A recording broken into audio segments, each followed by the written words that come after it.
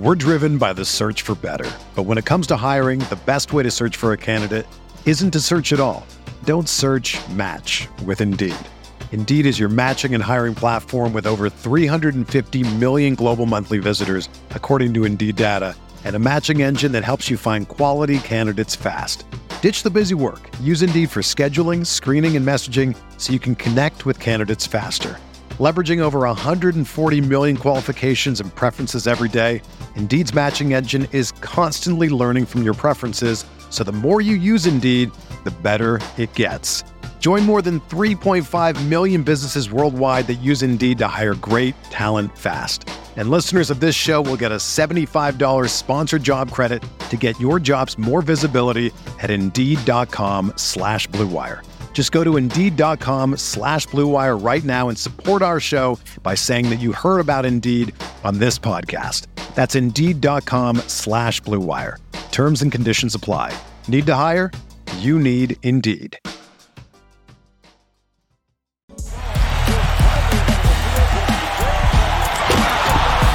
Davis 4-3 in the win. Oh, it's good. 2020 NBA championship belongs to the Los Angeles Lakers.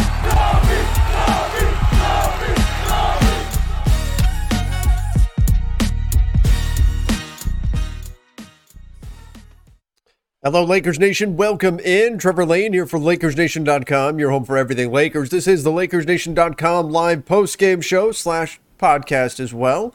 If you aren't subscribing over on Apple Podcasts, make sure you do and give us that 5-star rating and review. Love going through there and reading the reviews, as well as seeing all the subscribers coming in on YouTube. If you're joining us live from YouTube, from Facebook, from Twitter, welcome in. The Lakers fall to the Denver Nuggets. No LeBron today for this one. The Lakers ultimately fall 129-118. And really, we've seen this story before. Played out very, very similar to so many other games this season. It was somewhat close, about halfway through the fourth quarter. Down the stretch, the Lakers could not execute. In fact, it was a 2-point game with about 6 minutes to play in the fourth, and the Lakers wind up losing by 11 as, once again, opponents out-execute the Lakers in crunch time. Joining me is Sean Davis from LakersNation.com. Sean, how are you? I feel like we're caught in a time loop. We're just watching the same game over and over and over again, even though the opponents are changing. Literally, it's just the same game that we're watching. Again, thanks for having me back on, Trevor. As always, want to start off giving the Denver Nuggets credit and Michael Malone credit, and just how executing the Lakers down the stretch. It was, Trevor, it was, I think, 106, or I have it right here. It was 104-104 with 7 minutes and 16 seconds left after Stanley hit a three. The Lakers got outscored 25-14 to end the game. And part of that is, again, like you said, Denver just out executing the Lakers. And for anybody that was tuning in into our live play-by-play stream, first off, appreciate everybody that was over there. But you guys saw some of the frustration I was having because they literally ran Denver the same play. It's a great play. The same exact play. 3 straight possessions, 3 straight trips down the floor in a row. They got a wide open 3, another wide open 3, and then they got a slip for an easy layup. Mm-hmm. Or it wasn't a layup, he got fouled because they got the switch. But they just out-executed. They just out-executed the Lakers down the stretch. And, I mean, well, that's pretty much what every team has done so far this season. Yeah, I mean, you look at this game, you look at the stat line, Anthony Davis, you couldn't have asked for anything more from him. He's hobbling out there, and he gave you 28, 9, and 8, along with 3 blocks and 2 steals. Like, you can't ask for more from AD. Russell Westbrook, I thought, was good. Russ was flying all over the court. Russ was doing what he could. He was 11 of 15 shooting, 27 points, 10 boards, 7 assists, 2 steals. This game, if you look at the stat breakdown, it was set up kind of for a Lakers win. Lakers shot 53% from the field, only 30% from 3, but they tied in. They didn't get crushed on the offensive glass. They tied in offensive rebounds, 6-6. They held their turnovers to 12. Same thing as the Nuggets, 12 turnovers. So they didn't get blown out in the turnover battle either. Wasn't turnovers, wasn't offensive rebounds that hurt them. They shot efficiently, but at the end of the day, when all was said and done, the Nuggets had a Will Barton. The Lakers didn't. The Lakers didn't have anybody of that caliber. You had Aaron Gordon did his thing, 24 points. 38 from Nikola Jokic. He did his thing that you would expect. And then the Nuggets got a 25-point contribution from Will Barton. The Lakers didn't have anybody who could step up and give them that level of contribution. You got 17 from Carmelo Anthony, but just 1 of 7 from 3. And so it wound up being kind of Russ and Anthony Davis against 3 guys that were contributing for Denver. Mm-hmm. And that's it. That's all she wrote. You didn't have the depth on this team to finish this game off when you needed to. Not only did they have that other random role player, and not saying Will Barton's a random role player, he's a good player, but they had that other guy that really stepped up big time and again. So not only did they have that, which is already really hard to overcome, again, Denver got every single look they wanted down the stretch. Those last 6-ish minutes of that game when they were on a 25-14 run, they got every single look they wanted down the stretch of that game. And credit to head coach Michael Malone. And I think, and this might be a bold take or whatever it is, he's not going to win it. But Michael Malone deserves some head coach of the year. He deserves to be in that hat, if you will, of names that are worthy of it, because I'm not sure how very many coaches, I get it, Jokic is great, but I'm not sure very many coaches can lose 2 max players. One of them's an all-star caliber player, and Jamal Murray, and then Michael Porter Jr., and pretty much roll out a bunch of guys that for some people haven't heard of until this year, like Bones Highland or Devon Reed. Like some of these guys that they're really relying on don't play that often, but they somehow just stayed with it the entire year, and they might have a 50-win season, which for a team with Jokic, a bunch of role players, that's pretty darn impressive. I think that Taylor Jenkins with Memphis, he's the runaway for coach of the year. I'd be shocked if it's anybody but him that wins that. But yes, Michael Malone is a good coach. Got an extension with the Denver Nuggets this year, and we can see why. I mean, his team is executing when they needed to. The Lakers clearly did not. Again, it was close all the way through. The Lakers had some leads, but again, we just, having seen this play out so many times this season, you had a sense of where this was going to go when we got into crunch time in the fourth quarter. The Lakers were not going to be able to get the job done, and that is exactly what happened here. I guess one of the things that we need to talk about is, before we start getting into the Super Chats, Austin Reeves did not play. In fact, well, let's just get into it. John Robertson Dow with the Super Chat said, so are we just not seeing Reeves from here on out? Second game in a row that Reeves has been a DNP coach's decision. Last game, Frank Vogel said it was because of the matchup. That was why he was treating it like a playoff game, and matchup-wise, he thought that Austin Reeves weren't being in there, that Avery Bradley was going to get those minutes. How do you defend it this game, that Austin Reeves got 0 minutes? Is that it? You don't? There is no defense for why Austin Reeves is not playing? Avery Bradley starting, I'm fine with it. I'm looking at the stats and the minutes and stuff like that. I'm looking at DJ Augustine having 17 minutes. And again, DJ Augustine is kind of like your Carmelo Anthony, but as a guard liability defensively. But you're hoping that his shooting can kind of take away that liability. And tonight, and we didn't play last night, but Friday night against the Pelicans, same thing. He didn't shoot well. He didn't shoot well enough to, hide the deficiencies defensively. So I'm sitting here, I'm like, okay, well, why can't Austin Reeves play over DJ Augustine, especially when DJ isn't shooting well? Don't get started on Taylor Horton-Tucker, who did not play well. He had 7 points. He had 4 rebounds to 3 assists, but he did not play well. I think some of the stats might be deceiving a little bit. So I'm really confused. I thought Stanley didn't play enough, honestly. I'm really, really confused. But this is another game, Trevor, where it's still frustrating because you still feel like the Lakers should have overcame that. And that's kind of been the sentiment for the whole season, right? Like, yeah, a couple things happen. Maybe it's the rotation's a little out of whack, or the refs, if you want to go back to Friday night's game. But they should have still overcame those things, and the Lakers just have not been able to do that so far this year. I thought the Lakers had stumbled upon something a few weeks ago. And the idea is that the formula for success is your veteran guys, your stars, Anthony Davis, Russell Westbrook, LeBron James, surround them with the young, fresh legs, and off you go. That seemed to be the formula for success for the Lakers. What did we see today? Anthony Davis, 35 minutes, gutted out. I'm not here for any kind of Anthony Davis slander in this one. Nope. He played clearly in pain, and he still turned in a solid performance. You could not have asked for more from him. Russell Westbrook, I think he played a very solid game tonight too. 27 points or this afternoon, 10 boards. You can't be upset with Russ in this one. I thought Russ even showed heart, fighting all the way through and doing everything he could to try to get a win in this one. Happy with what we saw out of Russell Westbrook tonight. This afternoon, I'm going to be doing that all show. But then you look at the rest of the minutes. Dwight Howard, 23 minutes. Okay, it's against Jokic. Matchup-wise, I get it, right? Dwight Howard was the guy you turned to in the playoffs a couple years ago against Jokic. Understandable. Avery Bradley, 28 minutes. Malik Monk, 33 minutes. Okay, he's a younger guy. It's fine. But Avery Bradley, 28 minutes. Carmelo Anthony, 26 minutes. Stanley Johnson, 16 minutes. Wenyen Gabriel, 11 minutes. Austin Reeves, 0 minutes. Where's the formula for... Where is that, hey, surround these guys with young players that have fresh legs that are just going to get out there and do the dirty work? They went away from that concept. And again, Avery Bradley didn't shoot poorly. 2 of 3 from 3, 4 or 5 shooting. That's fine. But you had found a formula for success, at least relative success. And now they've gone away from that. It doesn't make sense at this stage when you just stumbled upon something to suddenly say, oh, no, never mind. No, we're at the end of the season, so we really got to play the veteran guys now. That wasn't working. Why would you think going back to this would work? And yet here we are. Again, DJ and THT combining for 25 minutes is kind of ridiculous. And those, honestly, were probably your two worst, or at least net negative players on the court tonight. DJ Augustine, Taylor and Tucker. I mean, Trevor, would you agree with that?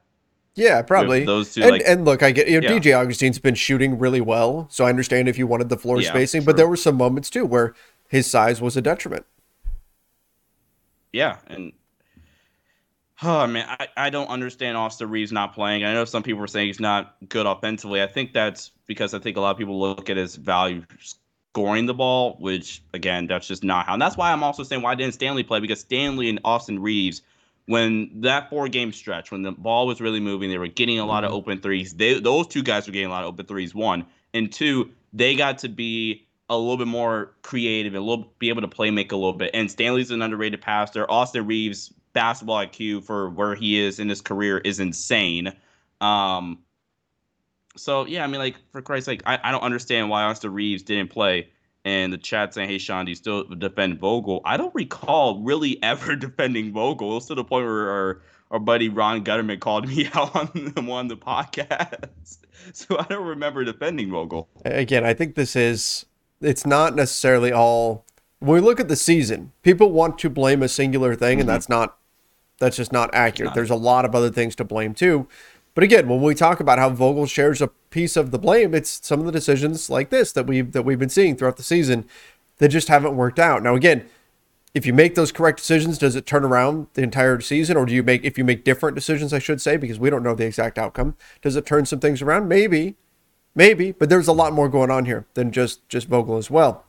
We should also mention no LeBron James in this one. LeBron that was ruled out. Basically, the Lakers said, this is what Frank Vogel told us in the pregame, was that the Lakers were looking at this as essentially the second night of a back-to-back because it was such a short turnaround to play an early afternoon game after playing a couple of nights ago against the Pelicans. So that was a factor here.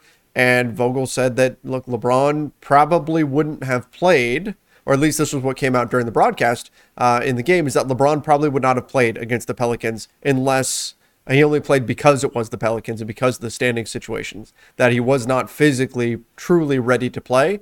And so that's why he was out for this one. When you see a game that's this close, though, you can't help but think, man, if LeBron plays, they probably get the win in this one. But again, there's a lot of factors that may have changed had LeBron been out there on the floor. But still, unfortunate here that LeBron suffered another injury to close things out this season. Yeah.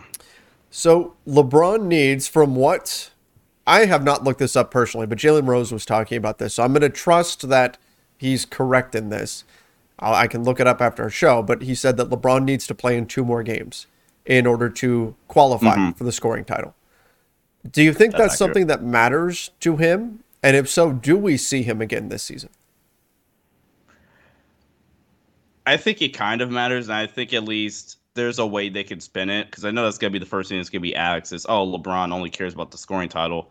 The Lakers are going to spin it into saying we're gonna play until the season's over and blah blah blah. So that's how they're gonna spin it. So I think if LeBron does really care about it, I think there's an easy route to take that and like not have it look quote unquote bad or whatever. I think it'll be a cool accomplishment though for him. I mean, he's age 37, and with this amount of mileage on his leg, for him able to, but even be in the conversation to win the scoring title is insane, and that's just a testament to his longevity and how much he puts into his body, and that he's able to be this good still in his 19th season in the NBA.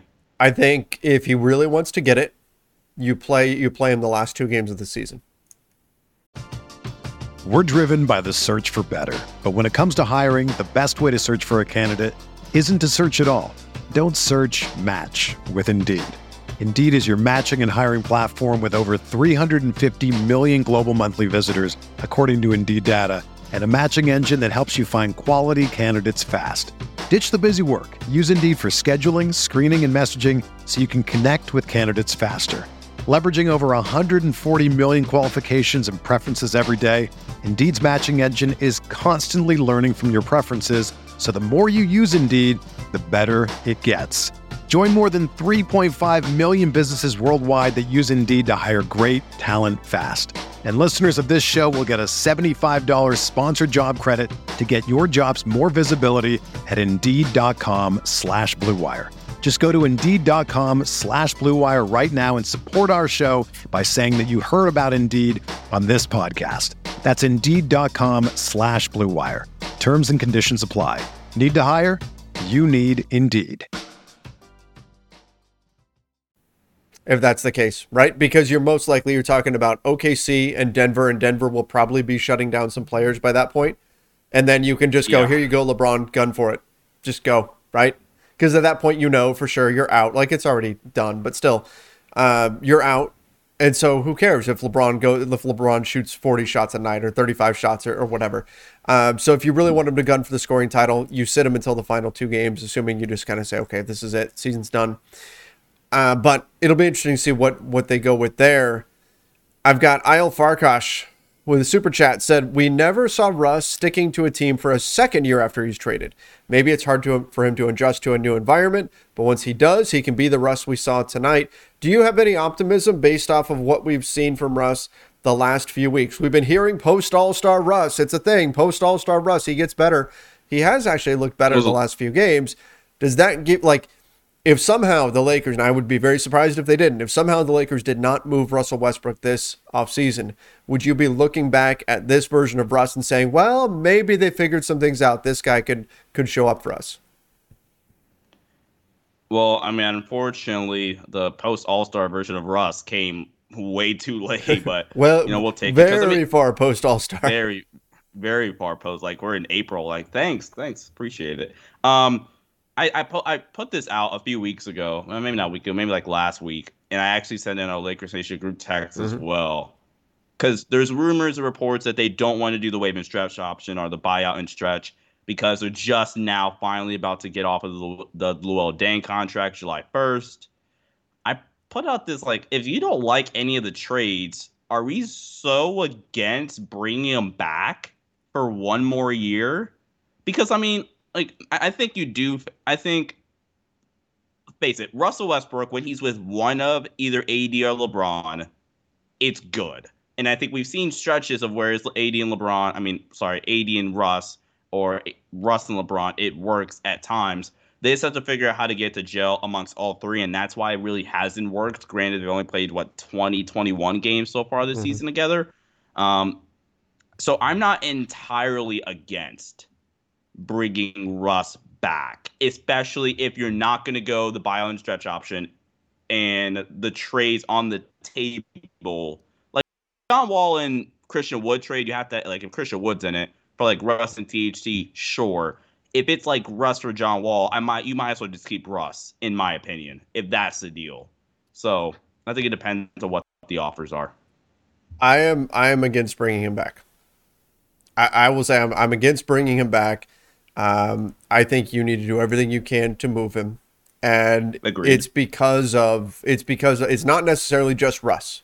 Okay, part of it is Russ. Part of it is Russ has not been a great fit over the course of the season. We've seen some flashes here and there, but ultimately I'm going to believe what we saw for the bulk of the season over what we've seen in a few spots here and there, today included, right? Today was a good day. If you got this out of Russ 8 times out of 10, you'd be pretty happy and you'd be saying, oh, okay, yeah, maybe we bring him back next year and off we go. But instead, I think we've gotten this overall over the course of the season, maybe 2 times out of 10, right? Maybe 20% of the time you got this version of Russ, maybe. So I'm going to say that it's time to move on from Russ. And again, part of it is Russ, not all of it. Part of it is also the roster. If you bring back LeBron, Russ, AD, you are committed under the salary cap to have your taxpayer mid-level and veteran minimums. That's it. That's your spending power this summer, which means your team next year will once again be LeBron, Russ, AD, whoever they can get for that taxpayer mid-level, about $6 million. You probably lose Malik Monk, and then veteran minimum guys the rest of the way. You probably have Kendrick Nunn at $5.2 million.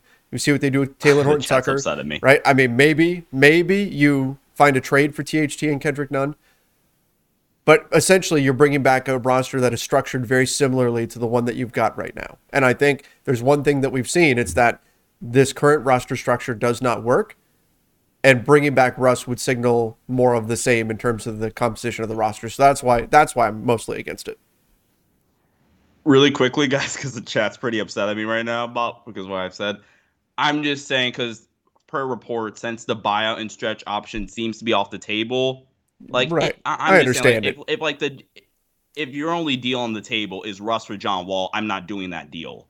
But like ideally, there's more offers on the table than that because Russ has played better over the last 12 to 15 games or so. So teams can be like, okay, maybe we can do this, this, and this, and maybe we can get that version of Russ from the last 12 to 15 games of the season. Obviously, best case, and even then, I mean, it's probably the worst best case scenario for the Lakers is to trade Russell Westbrook and you get something back for him. But I'm just saying, like, if your only offer for some reason, I don't think it will be, if your only offer is Russ for John Wall, just throwing out there, I'm not doing that deal. And with them, rumors rather, they haven't said anything, but with the rumors being that they're not going to do the buy on stretch option because of the Luol Deng thing. I'm back. That's where I was coming from, chat. Please don't be mad at me. Yeah. You're playing devil's advocate there, saying, hey, if every team is just trying to fleece the Lakers and the only thing that's out there is bad trades, what do you do? If buyout and stretch is not really an option, I understand, and maybe that may very well be the scenario that the Lakers are staring down. And if that's the case, if everything is really that bad, I think you consider buyout and stretch. Jared Chalker with the super chat said, I'd rather have John Wall just to get rid of Russ's attitude. Again, I can't fault Russ tonight. I thought he competed hard. I thought last game, his post-game comments were not great. I think there's been moments where the attitude has been questionable, certainly, but I can't fault him today. I thought that he did a great job out there. So interested to see what happens ultimately with Russell Westbrook. It's going to be the big story, I think, of the offseason, or one of the big stories, is what path the Lakers take, and if they can get rid of Russ, if they can find something that works, that makes sense. And if not, they're going to have to figure out some way to rebuild this roster, either with a wave and stretch or something of that nature. Is the best case scenario in terms of a trade that Pacers deal that's been thrown out there, which I think so, can kind of make sense from the Pacers' advantage point. If you guys don't know which trade I'm talking about, it's pretty much the Russ and picks for Brogdon and THT. I mean, not Brogdon, THT, Brogdon and Buddy Hield. So that was the deal as kind of was thrown. Is that the best case scenario? That's the trade. I like that trade a lot. That's the trade that I believe that came from Ron Gutterman. He came up with that one. But in that trade, it was that was the deal, what you just described. And I was actually on a few days ago. I was on the Athletics NBA show. And they brought up that trade. They said they heard that trade circulating, like not like they heard it from sources, but heard it just kind of in NBA fandom because people have been looking at that. And they said, yeah, like that's pretty good, actually. That's a pretty good, that kind of trade. Makes sense. They heard it, or no, they said they heard it on our show. And so they were like, yeah, this actually makes some sense for the Pacers. That makes some sense for the Lakers as well. I think that's probably the ideal scenario for the Lakers, is that you can figure out a way to do something like that where you absorb some salary for seasons going forward, like past 2023, and you make a move, you find some better fits, and then off you go. The key, though, I'll tell you the key in that, LeBron has to agree to stick around. If you get to August and LeBron says, never mind, no, I don't think I'm going to stay. I'm going to play out one more year. Well, you kind of need to know that if you're the Lakers. You need to know that, because what you don't want to have happen is you make a trade like that sacrifices future cap space and future assets, and then LeBron takes off after a year. I don't know that LeBron would tell them, because he's going to want them to go all in and do whatever it is that they need to do in order to help him win next season. But if he's not going to add another year onto his contract, if you're the Lakers, you have to consider, do we want to sacrifice whatever future assets we have to in order to make a move? It's got to be a factor in your decision-making.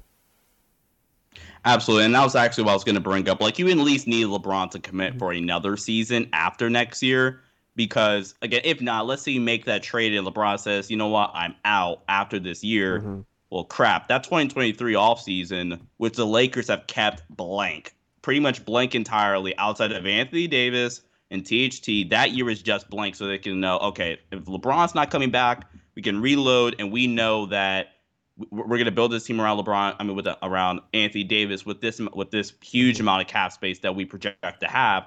And if LeBron's back for another year, well, that's perfect. Buddy Hield's contract should expire LeBron's last year as well in LA if he re-up for another year, and then that trade becomes acceptable because you're not dooming yourself without LeBron, and you still have Buddy Hield and Malcolm Brogdon, and now you don't have much cap space left to work with. So I completely agree. And I mean, and also for people that say, well, why would the Pacers want Russ? They could also just buy him out as well. That's definitely not out of the realm. It's not necessarily about the Pacers wanting Russ. It's about them clearing money off their cap. That's what they'd be doing for the future. Esham 976. Good Lord, Anthony Davis is as dependable as a McDonald's ice cream machine. Come on, I mean, not today. He was good today. He gutted it out today. See why not with the super chat said Summer Focus signed Coffee, so Amir Coffee, a scoring wing who's pretty good. Signed Hartenstein, a young big who does everything, and trade Russ for good young role players or good role players. I think that's going to be a tough getting good role players for Russ, but we'll see. And then you're talking about going and getting some Clippers and stealing them away. I like the skill sets of those guys, but we'll see. I love the skill sets. It's unfortunate that their owner is Steve Ballmer, who has the deepest pockets in the NBA, which is unfortunate. Somebody said, is it time to become a Clippers fan? No, it's never that time. That's never the case. No. John Robertson Dow, at least AD played through the pain. Yeah, he absolutely did. He absolutely did. He gutted it out. Clearly, he's not 100% out there, but he's still out there fighting, doing everything he can.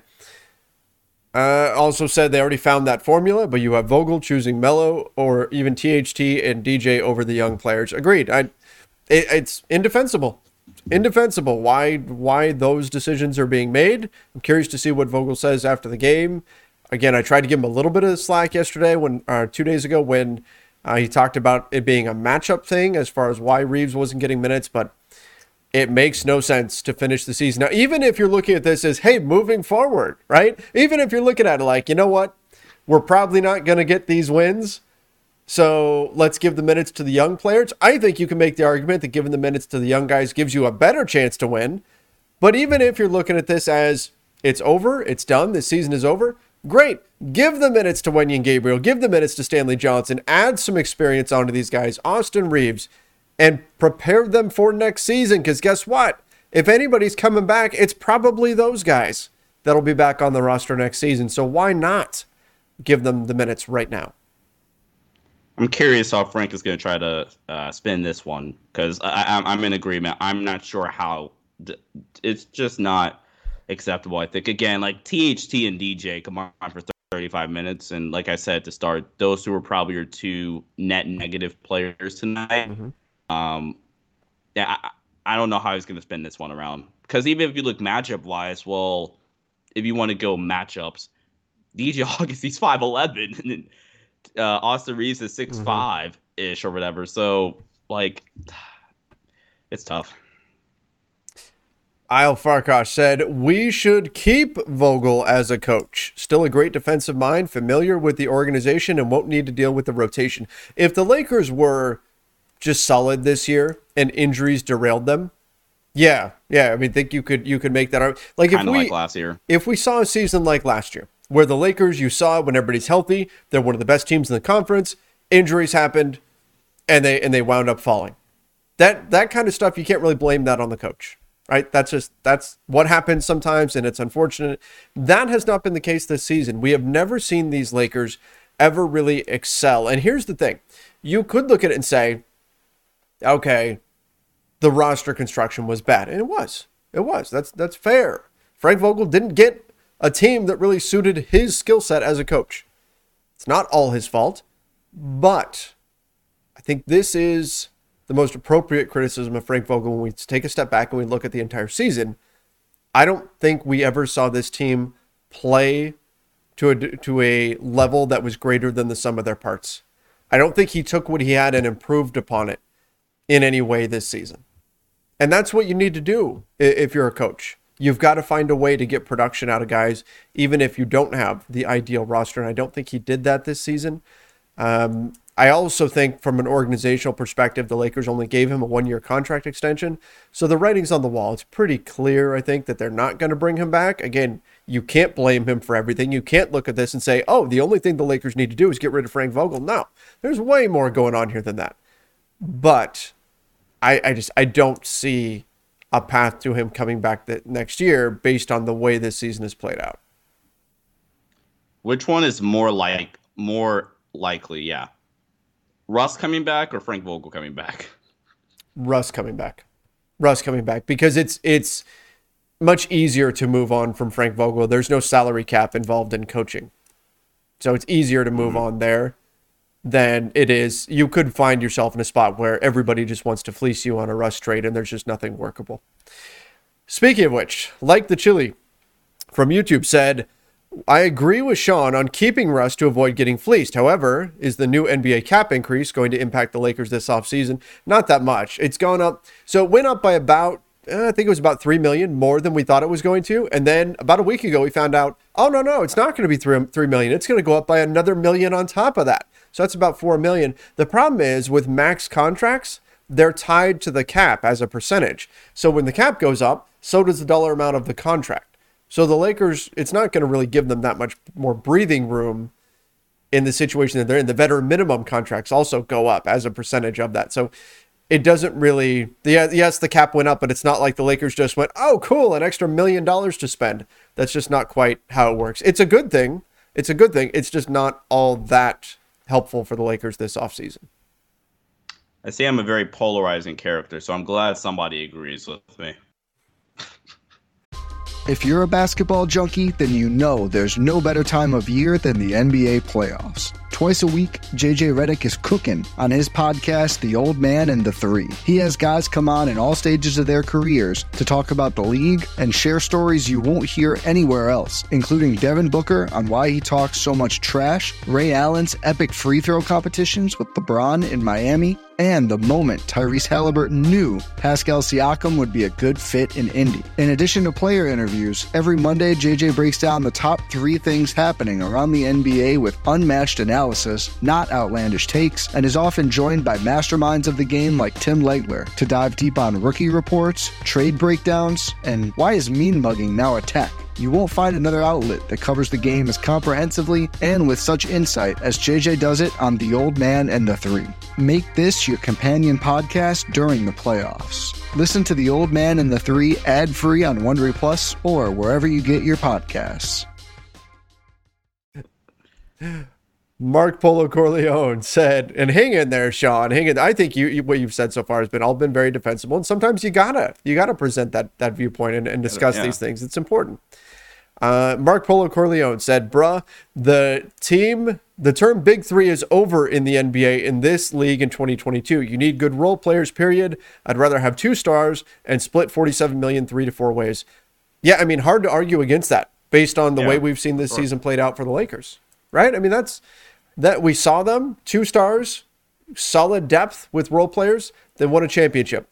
3 quote unquote stars, not much in terms of depth, and it's been disaster. Hard to argue against. I mean, the best teams, they're deep, and they've got guys who understand their role and can execute that role, whether it's the Suns, Bucks, Mavs, whoever it is. That's what they've got on their teams. All the great teams in the NBA that you could say are legitimate title contenders, they have something in common. And I think we all know what those teams. They have a great player. Obviously, you need to have a great player to compete. For the most part, those teams have really good coaches.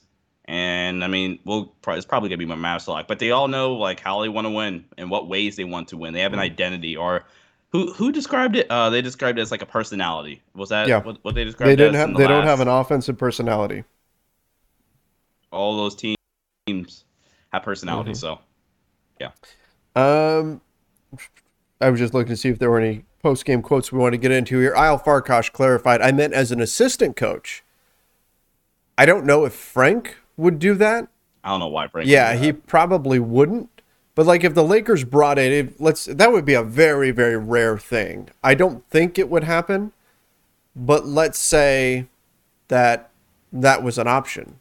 You were going to bring in a head coach, whoever it is, and Frank said, I'll stick around and be a defensive coordinator for you. Would you be okay with that? Like in a scenario where, like, let's say you bring in, like, my guy, for example, like Darvin. You bring in Darvin Ham to be your head coach, and then Frank says, you know what? I'll stick around. I'll be their quote-unquote defensive coordinator. I'm fine with that. I still think I think he's a good defensive head coach. Can be. With the right pieces. With the right pieces, he can be. Yeah, for sure. Jared Chalker said, with nothing to play for, the scoring title was all LeBron's been looking at for a month or so. I hope he gets it. I don't agree. I don't think that's the only thing he's been looking at for a month or so. I think LeBron, the only time the Lakers have won, it's when LeBron's gone for 50 or whatever. So I think he understood that's what it took in order to win. John Robertson Dow said, of course, that really matters to LeBron, winning the scoring title. Will play against teams he would think he will score more on, unlike the Denver game. Thoughts on LeBron's body language? I don't really, Avi B. Tonight? I didn't really see. After the last loss, high-fiving after the last loss. I didn't specifically look at that to see what his body language was in that particular moment. I would assume it probably wasn't great. Over or under 500,000 bet the Lakers make the play-in. I think it's pretty clear they're not making the play-in now after losing this game and losing the last two. They've won, what was it, 4 games since the All-Star break? It's something like that. It's something like that. Yeah. John Robertson Dow said still don't want Russ back. Look at the pass attempts like the lob with AD during a fast break down the stretch. It's a bad play. Fair. Plenty of reasons why. Quadre Poinsett said, who's the best option at head coach? Sean, you've been in on Darvin Ham. I'm curious to see some of the names that are out there. Again, it's just like if you look at the pool of coaches that have head coaching experience, which is what the Lakers want, the names outside of Quinn Snyder is Scott Brooks, Terry Stotts, D'Antoni, and none of those names. I'm not going down the D'Antoni route again. And then Scott Brooks and Terry Stotts just no. So, yeah. Eric Brown from Facebook said, another year with Russ in interviews. LMFAO.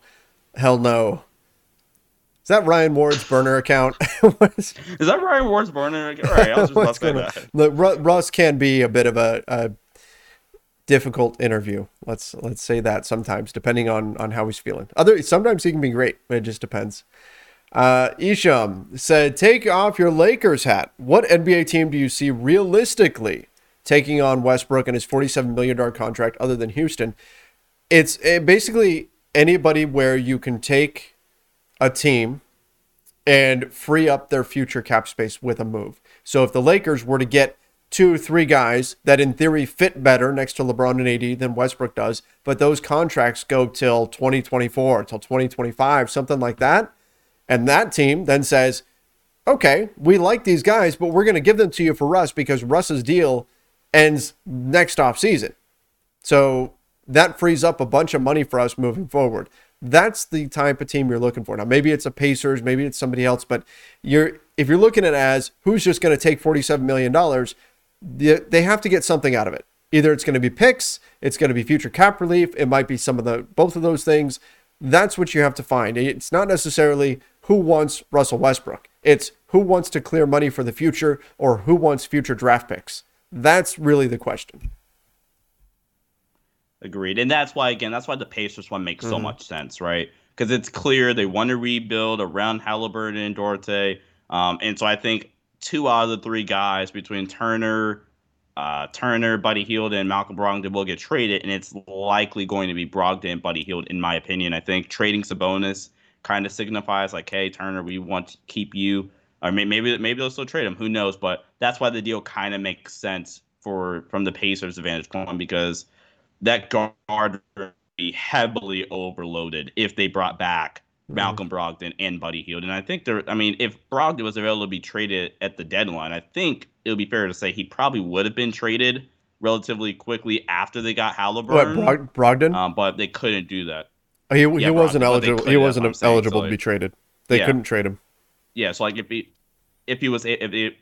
Pacers are able to trade him, I think after the Halliburton trade, they probably would have done it then, but they have to wait till the offseason. But that's why the trade makes so much sense. A potential Russ for Brogdon and Hield trade works. Yep. And some people saying the Pacers would say no. Yeah, sure. Look, they might. They might. We're just saying that's the type of deal that you'd be looking for with Russ, something where you can free up future salary for another team. Tony, not sure how we will compete with the Clippers next year. What trade will you need to do that will compete with the Clippers? Having the Clippers have recent success is another blow on top of this abysmal season. Agreed. This is way too early for this. Can I give you a hypothetical? I have the Clippers as the top team in the West next season, assuming everybody's healthy. Because they got Norman Powell, Robert Covington basically for free. I guess Phoenix, if they retain everybody, I should probably put as the top team. Memphis will be up there, but I think the Clippers will be one of, the top teams in the Western Conference. And I think they very well could be the team to come out of the West, because they essentially got 2 very high-level role players in Powell and Robert Covington for free, basically, just handed to them by the Blazers. On top of what they've already got on their roster. They're going to be tough to beat. I don't think there is a very clear, just do this trade and then the Lakers are better than the Clippers. I think it's going to be about making moves. It's going to be about making smart moves. You have to bat 1,000. You have to get all your moves right, and all the pieces have to fit.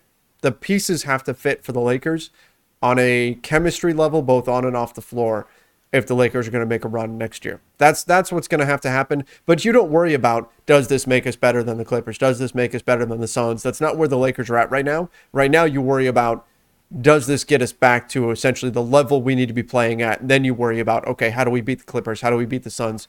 Go from there. I'm going to throw out a hypothetical here. And I think this might be your best starting point, if you will, post a Russell Westbrook trade or whatever you do with Russ. So right now, if you look at the roster, the guys that, in my opinion, I'm comfortable with bringing back is LeBron, AD. I don't think Monk is coming back. That would be a little optimistic, bringing Monk back, because I just think he's going to get too much money that the Lakers can't offer. But LeBron, AD, Stanley, Austin Reeves. You could try to bring back Wenyen. That should be pretty easy to do.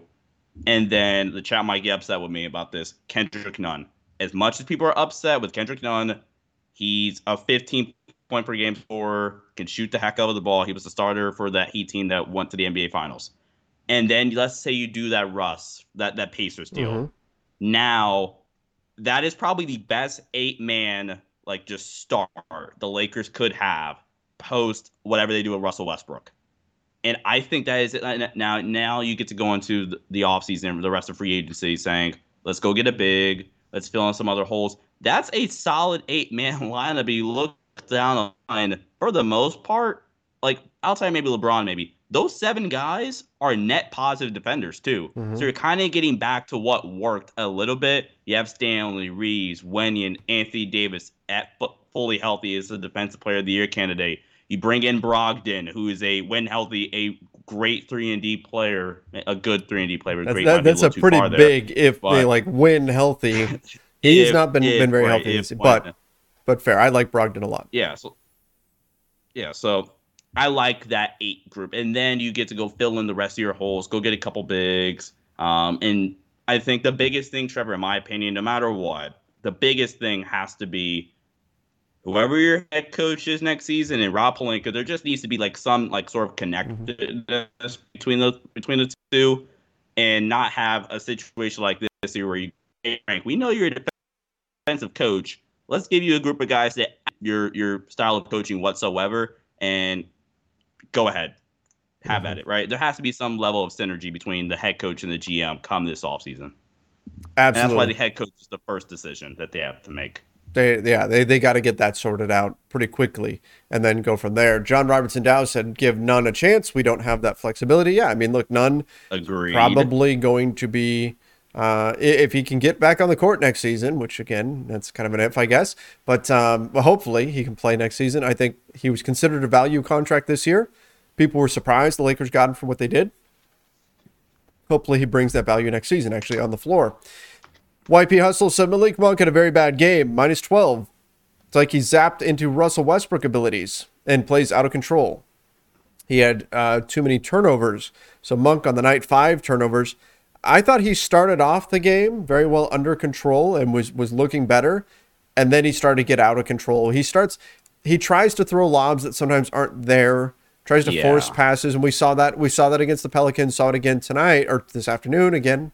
But yeah, it's a little concerning about Monk, but I also wonder how much of it is just he's just trying to force things and just getting him to kind of back off the throttle a little bit as far as the playmaking goes. That can, I think, solve some of that issue as well. Like I don't look at Monk's turnovers and think, oh, that's not fixable. I think it's very fixable. Yeah, agreed. Somebody mentioning the Pelicans have the Lakers pick in 2023. That is not correct. Avi B. Pick swap. Yep, there's a pick swap in there. They do not have the Lakers pick. AVB, 80s lack a development of real post moves. 3-point shooting is not good. Giannis takes and makes threes.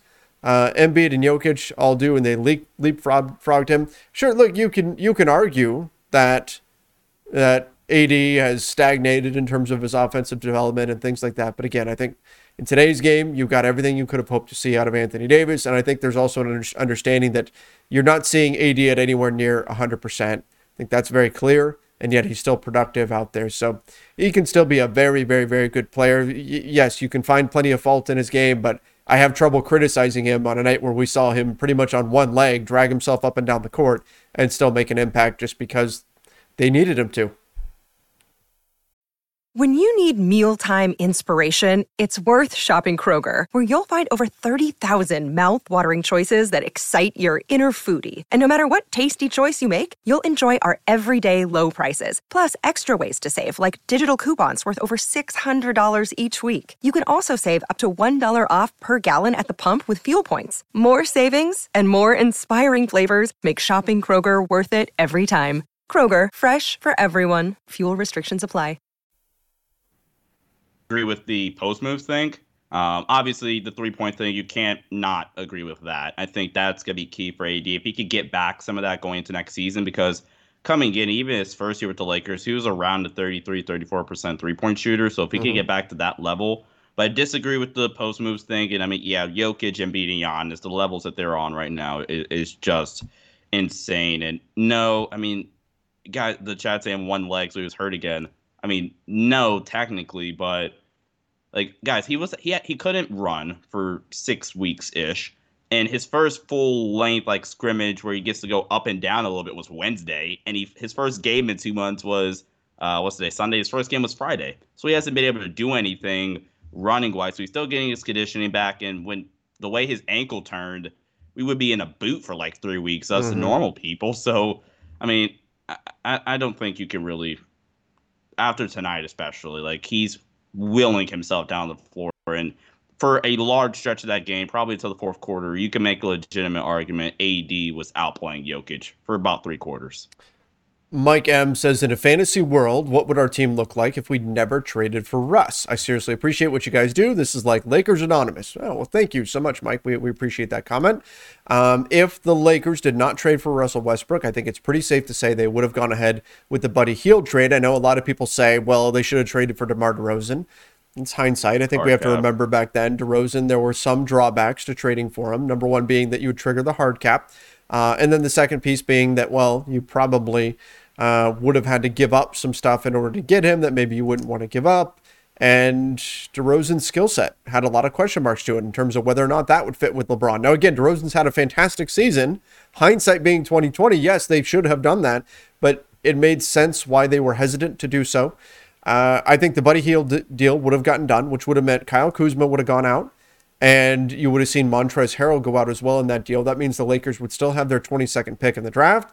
They could have either used that in a trade or used it on a player. And you can certainly go through the draft list and see who they potentially could have selected with that pick. But ultimately, I also think that the Lakers probably would have brought back Alex Caruso. You wouldn't have to worry about necessarily a hard cap because Buddy Hield was under contract. So you've got a team that looks very similar to last year's team, except you've lost Kuzma and Montrezl Harrell. You bring in Buddy Hield to provide some shooting, and then you try to figure out a way to replace the big wing defense that Kyle Kuzma would give you, that kind of big wing role. Maybe you still get Carmelo Anthony. Maybe you still go after a Malik Monk. Does he sign if Alex Caruso's still in the fold? Maybe not. Maybe he looks elsewhere if he's worried about minutes.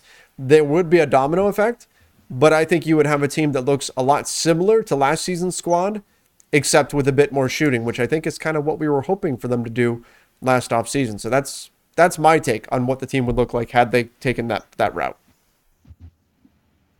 Absolutely. All right. Mr. Feed Your Soul said, why would LeBron commit to the front office with problems? Again, maybe he wouldn't. But I'm saying if you're the Lakers front office, you need to have a read on what LeBron wants to do before you go and you give up, say, your 2027 or 2029 first. That's important to know. Mike E., if we're being honest, the future looks bleak. No picks. That's not true. Terrible trade options. Okay, trade options are definitely tough. And stars that constantly break down. No picks. They've got a pick next year. They lose their... Either 24 or 25. Either 2024 or 25.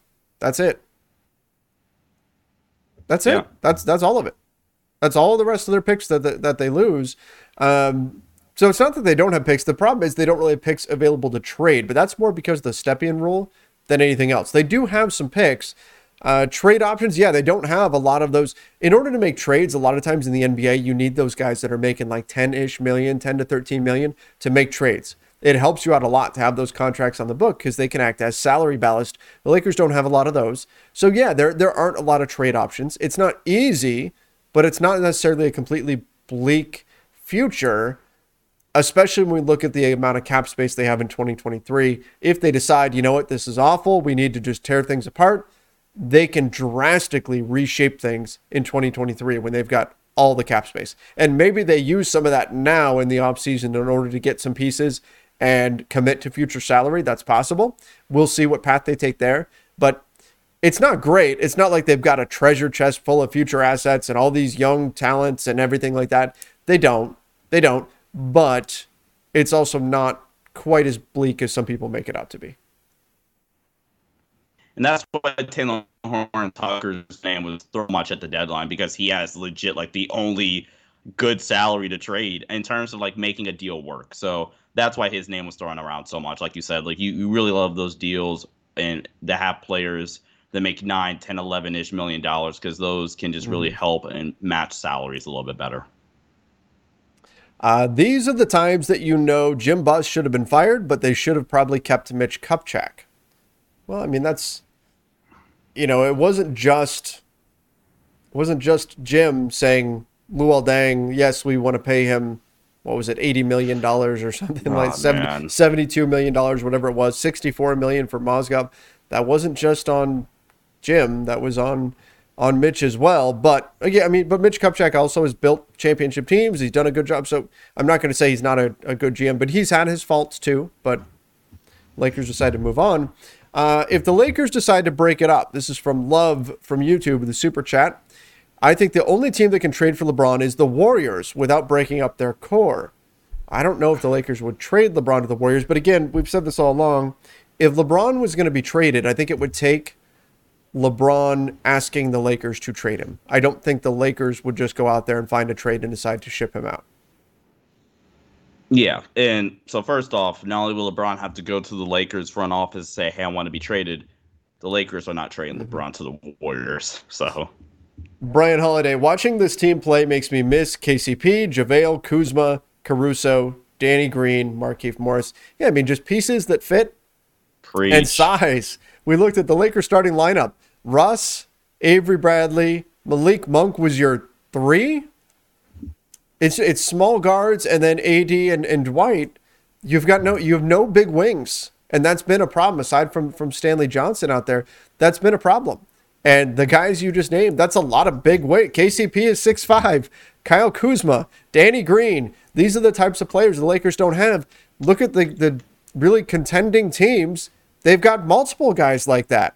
They've got multiple guys that are big and can shove. Even the Mavs, watching the Mavs and the Bucks before this, you've got guys who can do things out there that allow them to rotate defensively. Dorian Finney-Smith, Reggie Bullock, even Dwight Powell is pretty mobile for a big. And then, of course, Luka Doncic has size. They've got size, and it's creating good things on the defensive end of the floor. The Lakers don't, and they're really missing that right now.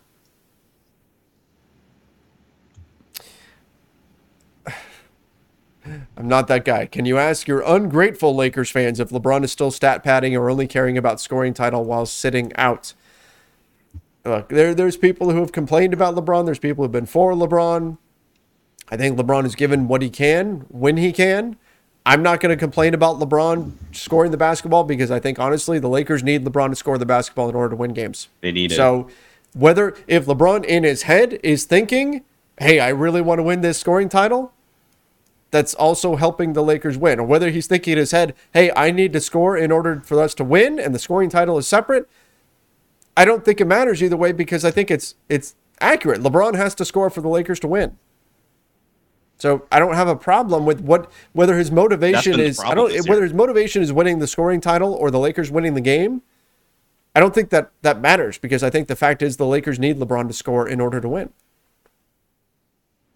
Portland up 12-2 early on San Antonio. Well, that's interesting. Well, there's a long way to go. If they were up 10 with a minute left, okay, we'd be talking, but long way to go in that.